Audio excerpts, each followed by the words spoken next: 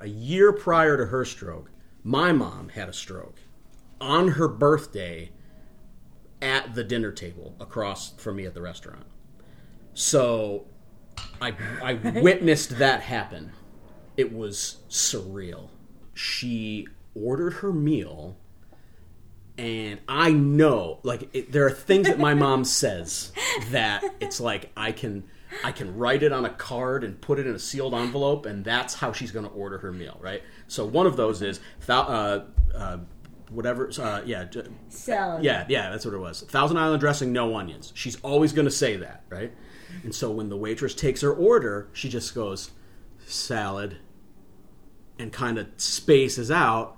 And I said, you mean Thousand Island dressing, no onions? And she said, yes. And then the woman walked away, and she just went, and her head just turned. She has this problem with her neck that she sort of like fights. So to stay looking straight ahead, she's actually resisting this, I don't know, I think it's called cervical dystonia. And I could just see her lose the battle there, and her head just went slowly like, and I was like, okay, I don't know what this is, but we're out of here.